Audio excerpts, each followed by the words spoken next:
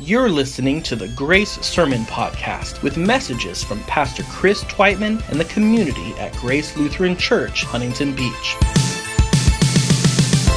We're a family church that exists to engage life together and impact our neighborhoods as disciples of Jesus. If you'd like more information about our church, please visit us online at gracehb.org. Now, stay tuned for today's message. As I talked about last week, to set the stage for this, Jesus himself fuses God's love for us and our love for God with the love we express and receive from each other. Our comprehension of God's unconditional love and amazing grace flows out of our practice of loving the people around us like Jesus. And what we're going to see today, as we dive in, is what Jesus asks of us, expects of us, is nothing he did not already live out in his own person and life. And I hope that you're going to see that as we read from John chapter 5. Hear the word of the Lord from John chapter 5, starting in verse 1. Sometime later, Jesus went up to Jerusalem for one of the Jewish festivals. Now, there is in Jerusalem near the sheep gate a pool, which in Aramaic is called Bethsaida, and which is surrounded by 5 covered colonnades. Here a great number of disabled people used to lie: the blind, the lame, the paralyzed. One who was there had been an invalid for 38 years. When Jesus saw him lying there and learned that he had been in this condition for a long time, he asked him, "Do you want to get well?"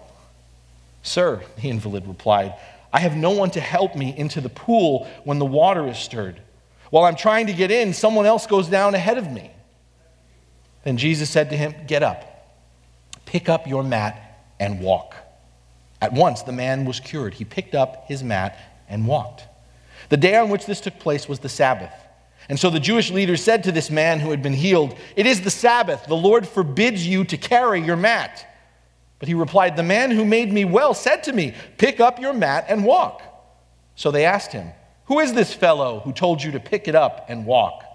The man who was healed had no idea who it was, for Jesus had slipped away into the crowd that was there. Later, Jesus found him at the temple and said to him, "See, you are well again. Stop sinning, or something worse may happen to you." The man went away and told the Jewish leaders that it was Jesus who had made him well. And this is the word of the Lord. Thanks be to God. So, for this particular gospel encounter, John tells us it happened at a place called Bethsaida. And Bethsaida, as he mentions, is an Aramaic word, and it means house of mercy.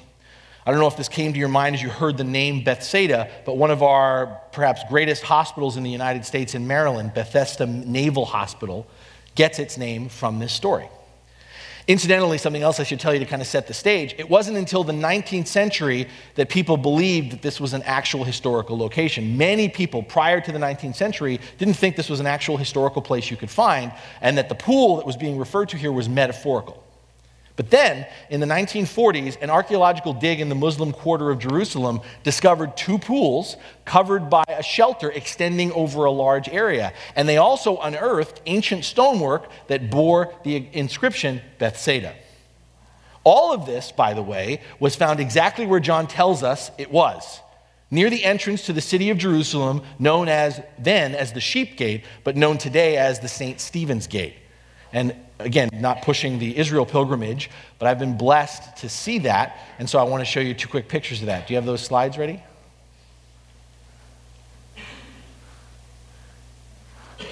So those are the ruins of Bethsaida that are right there, that those archaeologists uncovered. And then the next slide I have for you is, that right there in the center, the 2 with the red tile around it, that's what that actually looked like back in the day. So that's what Bethsaida looked like. And I want you to kind of have that to hold on to, because as we press on, I want you to visualize the scene described by John. I want us to enter into it. So in your mind, you have that as your background. Now picture what John tells us is there. Crowds of sick and hurting people, the blind, the lame, the paralyzed, and others suffering from physical ailments. They lay on the porches surrounding the pool. And we may ask ourselves, why do they come here? Why here? And I don't know if you caught this when we were reading it, and if your Bible's still open, you can look at this, but verse 4 is actually not there. You look and there's a 4, but there's no verse, because verse 4 is actually a footnote. And this footnote is from a later biblical scribe who wanted us to know why people were coming here, so he supplemented John's words with his own to address a local legend associated with this pool. So this is an example, by the way, of where you have John's words, and then someone who was transcribing the Bible for us said, no one's going to get this, and so they added a footnote, and that's why it's there in your Bible. So here's the local legend. Why were people coming here? The legend at the time was that at this location, at Bethsaida, from time to time, angels would come down and bathe in the pool.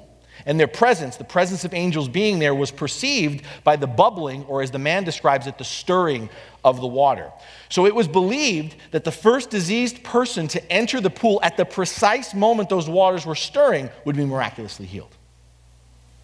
Now, the other thing I want to kind of lay out for you as you picture this scene that John gives us, I don't know if you have any experience in this, but this is one of those stories that over the years has inspired a lot of artistic renderings. A lot of artists have tried to capture this scene for us. And if you've ever seen any of their work, and I mean no disrespect at all, but for me, even kind of looking at it again, and I'm not going to show you any this morning, because when I looked at much of what I saw, their various imaginings really skew our understanding of this picture. Frankly, they sanitize our conception of this scene that John puts before us.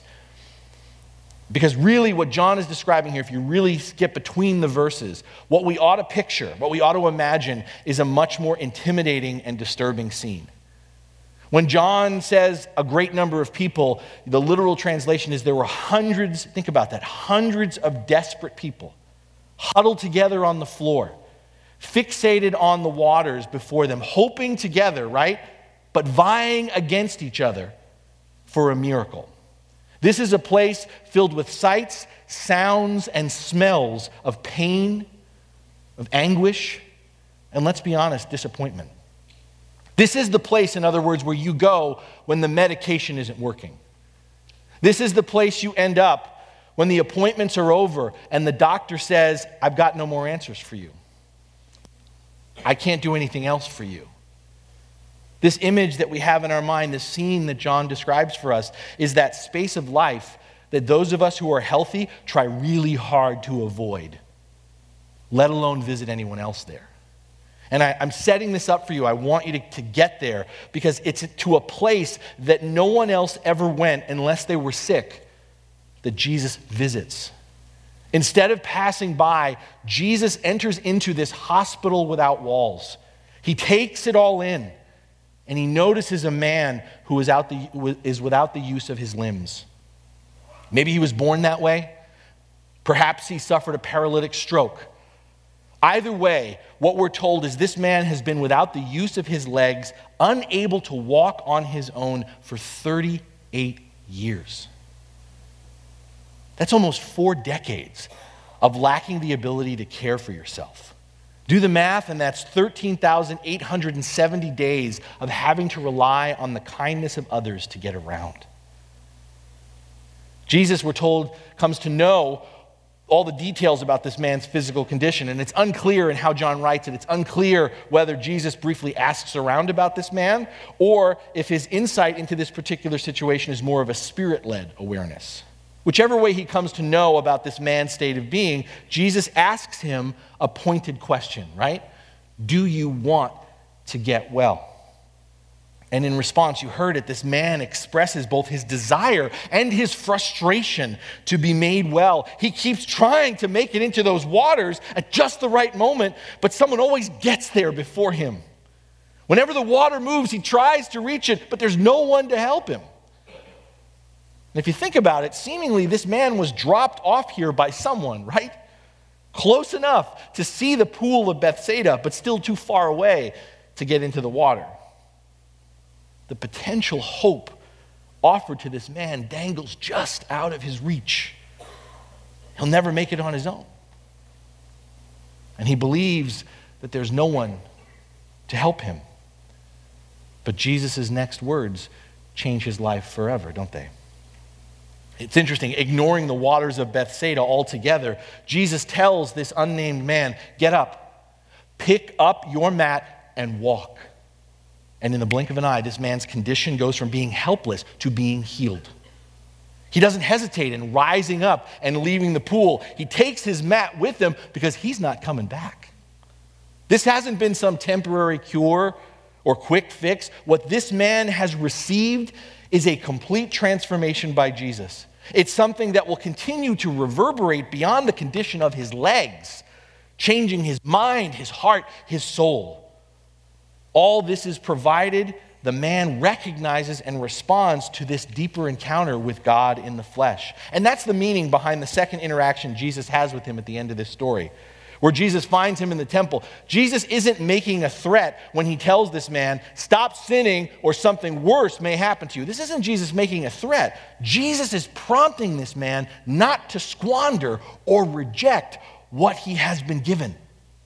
Something far more than a physical cure, but the opportunity to be not only physically, but emotionally, mentally, spiritually made whole, to experience the full and abundant life for which God created him. There's a little more to this story, as you know. It's kind of funny, hysterical in a tragic sense, that this man hasn't taken more of a few first steps, right? It's been 38 years since this guy's been able to move his legs. He hasn't taken more than a few steps when he runs into trouble with the law, right? The religious leadership stop and question him. What's the problem, officer?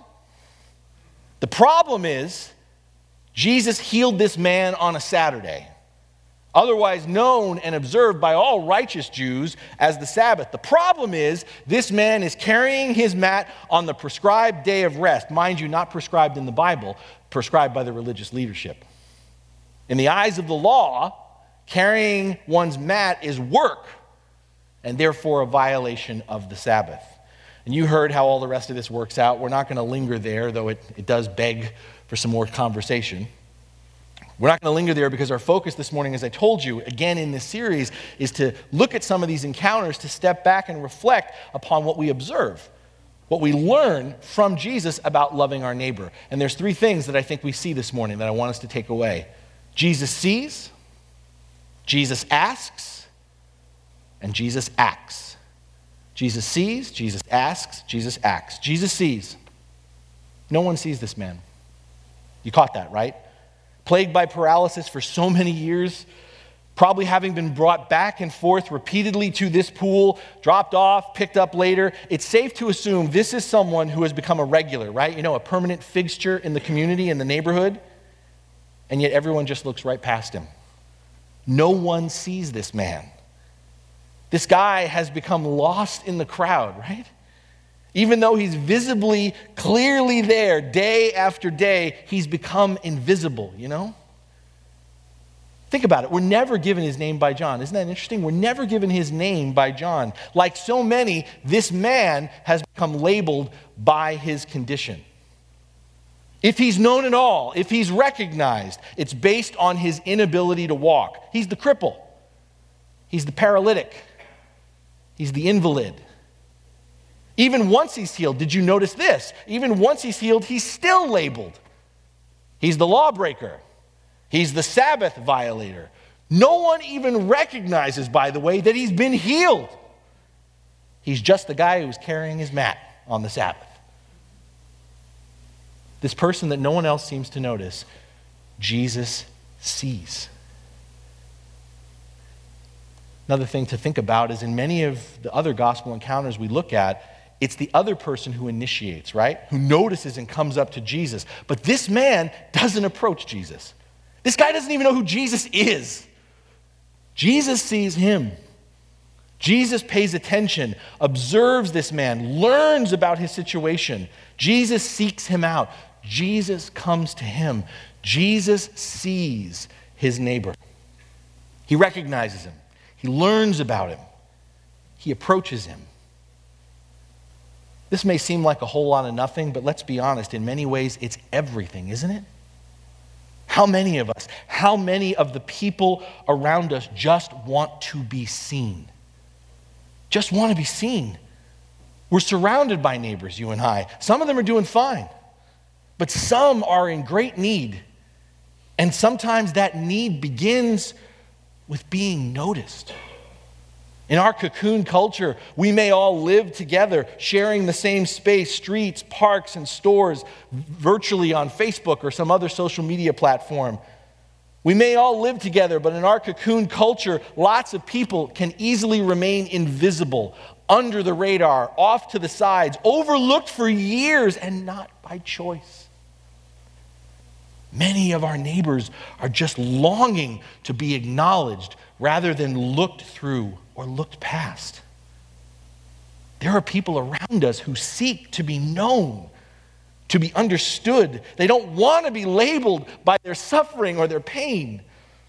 They want to be seen. They want for someone to come and sit down and look them in the eyes. Not as a disease, not as a diagnosis, but with dignity and respect as a person.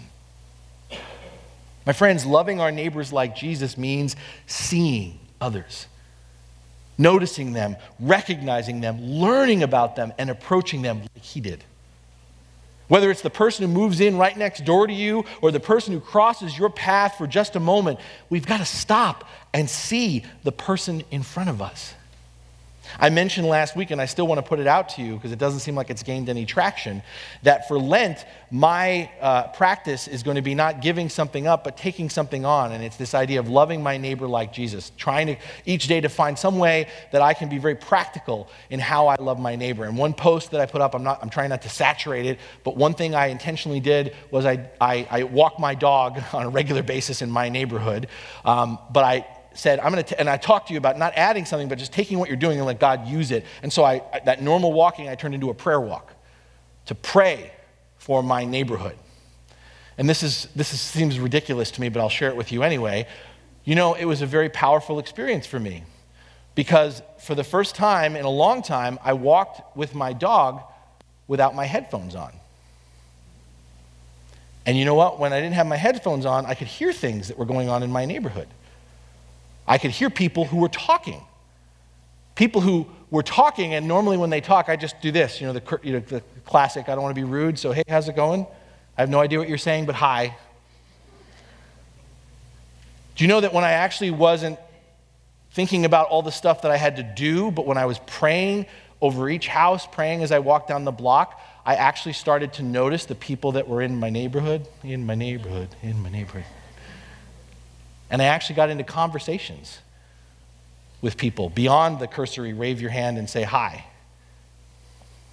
And I actually, for two of my neighbors, and you may think, well, you're the pastor. This should just be like your default. It is not.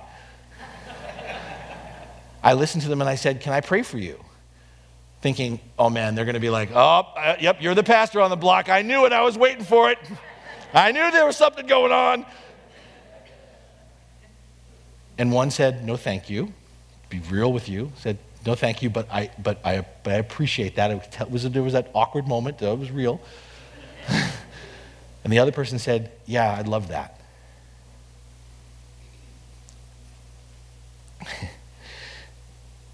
We have to see the people that God puts in front of us. And that means, guys, we need to get off our phones. We need to take out our earphones. You need to stop staring at your feet and stop purposely looking the other way, And that's pretty much what this was, looking the other way. I don't know what you're saying, but hi, really don't got much more time for you. But hey, we got to stop, or even worse, acting like that other person isn't there. We have to start looking people in the eyes. See them. Not for who they appear to be. Approach them no matter where they're from or what they look like or what they believe. We have to address them not by the labels the world puts on them, but recognize and acknowledge in whose image they have been created, just like you and me. Jesus sees. Jesus asks too. He asks this man, right? He asks this man, and I didn't touch this at all before. He asks this man on the surface what may appear to some of us a very foolish or insensitive question. Do you want to get well? I mean, duh, isn't the answer obvious? After all, isn't that why this guy's here in the first place? It's a fair assumption, but that doesn't mean it's the truth or even the whole story. I mean, Jesus could have entered into this particular situation and immediately taken action, healing this man and then telling him to get up and walk. For me, it's significant that he doesn't do that. Jesus doesn't make assumptions about what this man wants or needs. Jesus doesn't figure it's obvious this guy's looking for help. In other words, Jesus doesn't just try to fix the problem. Jesus engages the person. He asks this man what he wants. Once again, that may seem like a little thing, but it makes a big difference. Jesus models for us how the people that surround us, our neighbors, as much as they long to be seen, also need to be heard. They want someone to listen to them, to understand what they're going through. And through his asking, did you catch it? Jesus allowed this man to express his pain and his frustration. In the answering of Jesus' question, this man, in a single sentence, narrates his whole story, doesn't he? In one sentence, we hear 38 years of disappointment and hopelessness, of coming back to the same place again and again and getting nowhere. And Jesus listens as this man speaks of always being so close and yet so far away from the help he desired. In asking this question, Jesus also invites this man to be involved in what was going to happen to him. Jesus can help. Jesus will heal him, but this man has to want to get well. He has to be willing to get up and walk. I mean, 40 years is a long time, right? 4 decades. 40 years is a long time to remain in a place of despair, in a mindset that life is never going to get better. And it can be easy to remain in that place even when your legs are working again. I mean, let's be honest. This man had made a living, not much of a life, but he'd made a living nonetheless out of the habit of being moved around and controlled by the charity of others. To be healed is to be set free to take responsibility for oneself, to get up and go out and live the new life you've been given. Does this man really want to get well? Jesus asks him. He asks his neighbor. He enables him to be heard. He listens to his story, and then he invites him to be involved in the solution. My friends, are we asking our neighbors how we can help them? Loving our neighbors like Jesus means asking others what they need. And oftentimes we don't even think to ask what the other person needs because we assume we already know what's best for them.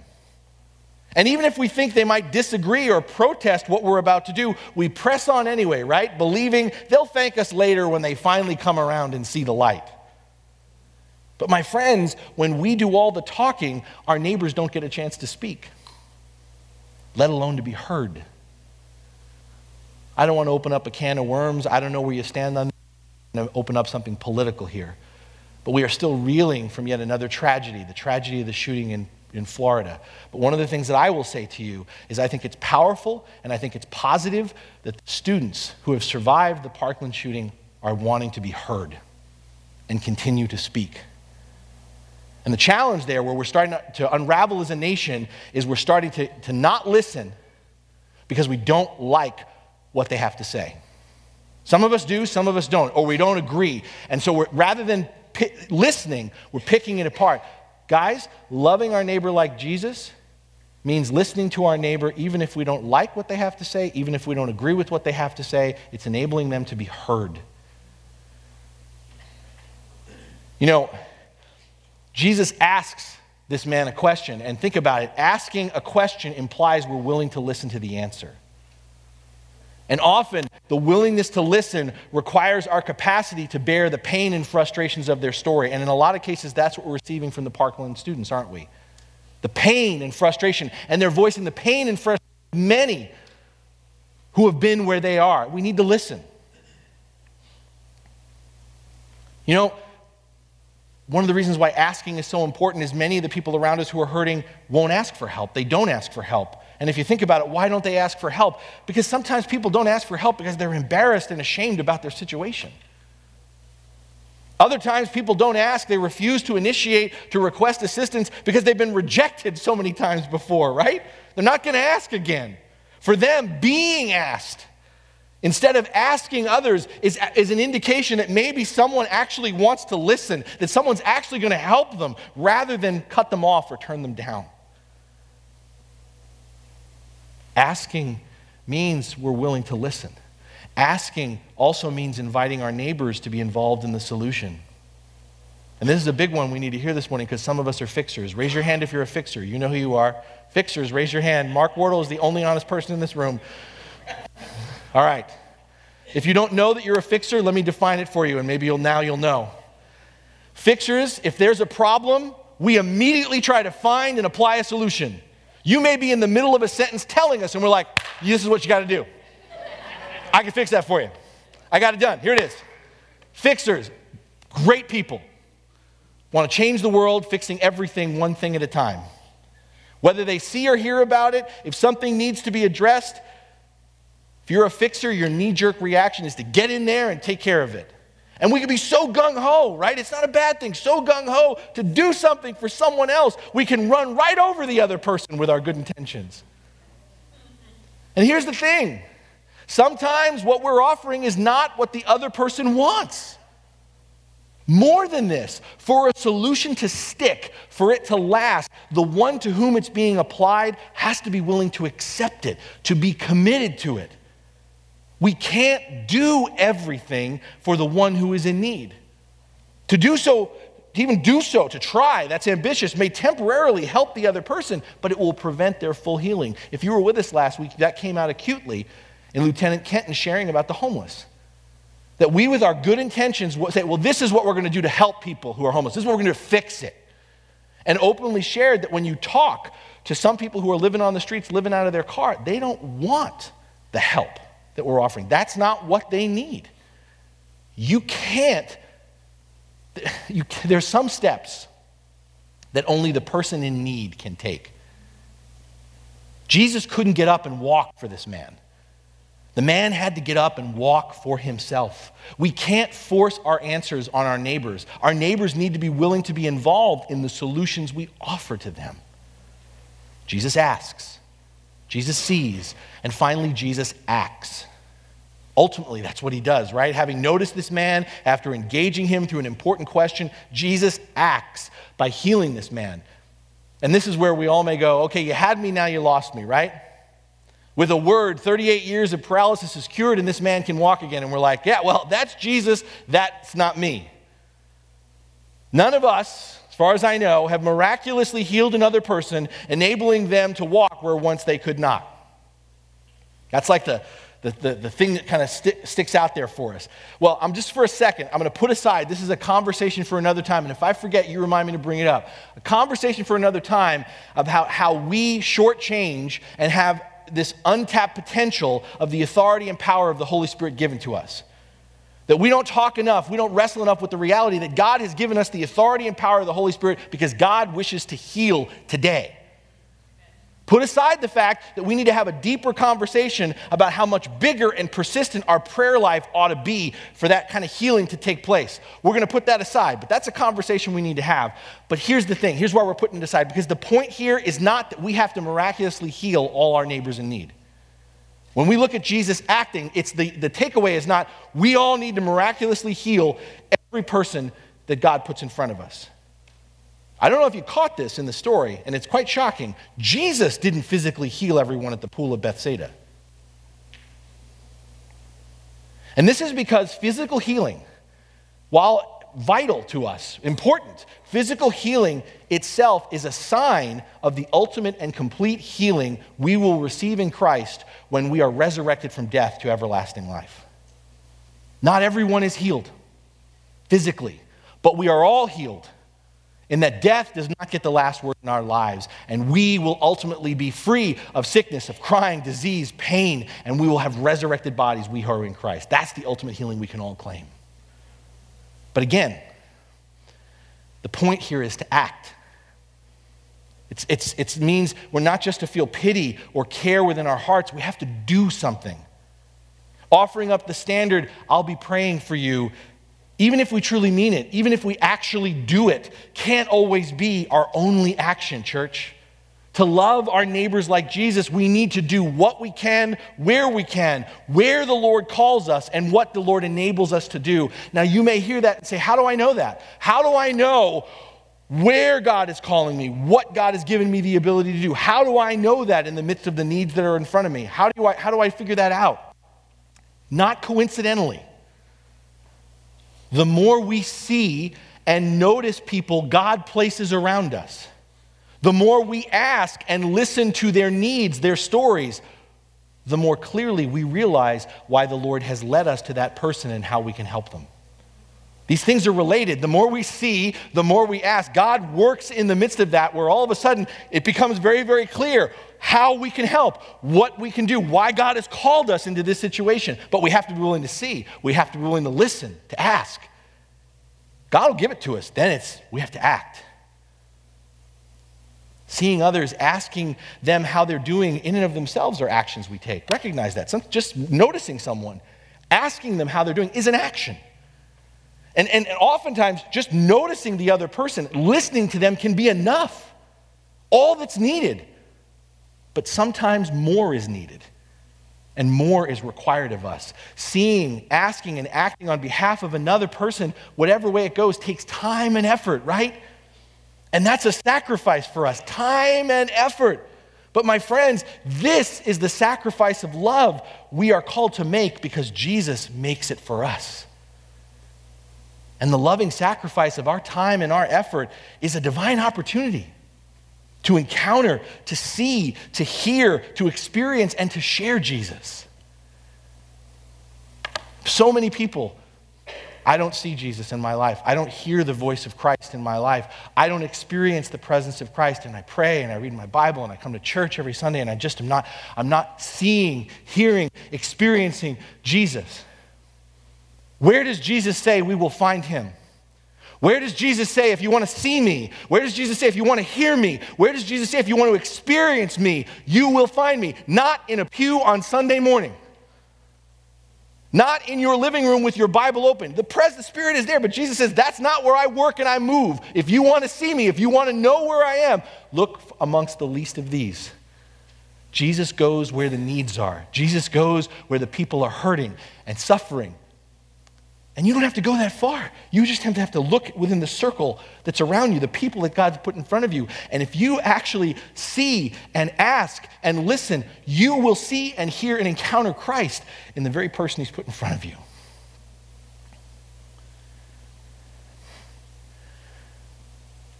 The truth is, loving our neighbor like Jesus is seeing and asking and acting one person at a time.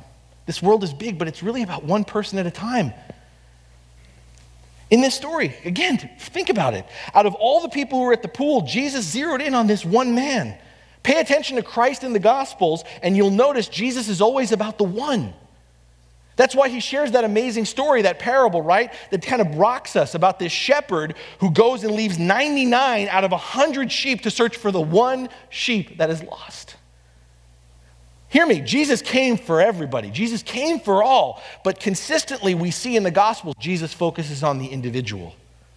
The one in need, the Holy Spirit guides him to, and he acts accordingly. My friends, to go and do likewise is to focus on one person at a time, the neighbor that God puts right in front of us. One final detail that I have to bring up to you that we can't overlook in this encounter with Jesus as he acts is that he helps and heals this guy without any recognition or faith on the part of this man. Did you notice that in the story? This man, right? This man thinks Jesus is going to help him get into the water. He has no idea, none, that he is encountering Jesus, that he's already getting the real stuff, the good stuff, the best, the living water that is Christ. Even though this man has done nothing to deserve it, even though, despite the fact this guy doesn't even know his name, Jesus heals him anyway. By the mercy and the grace of God alone, this man is made well. He's enabled and empowered to stand up and walk. My friends, what does that mean? That means loving our neighbor like Jesus means acting to help and heal others without requirement or pre-qualification. We can and we must act on behalf of another person in need, regardless of whether they share our faith or even acknowledge Christ. Because here's the thing.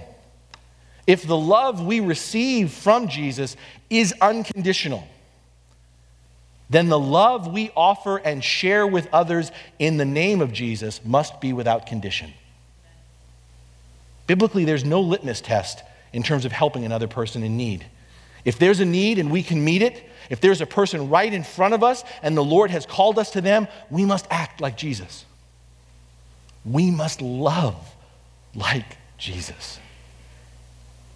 Jesus sees, Jesus asks, and Jesus acts to help the people nobody else is helping.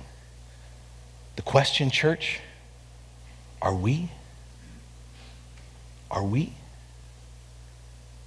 Our neighbor isn't just the person next door. Our neighbor isn't just the person we like. Our neighbor isn't just the person we agree with. Our neighbor is the person God has placed right in front of us, no matter how different, no matter how inconvenient, no matter how unexpected they might be. So my friends, let us not just see what we want to see. May our perspective be changed as we dare to look with the eyes of Christ and notice the ones who have become invisible to everyone else. Let us dare to ask our neighbors to be heard. And may we listen as they share their stories and their pain, inviting them to be involved in the solutions we perceive together. And let us act accordingly. May we do what we can with whatever the Lord has given us without reservation or exception.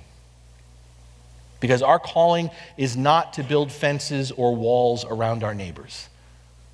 It is to build bridges to them. And more than any gospel tract, more than 4 spiritual laws, more than an invitation to church on Sunday or giving them the gift of a Bible or the apologetics conversation we're willing to have, more than any of those things, love spoken and enacted like Christ, love like Jesus, is how we authentically and effectively share the way, the truth, and the life that is Christ with others. Amen.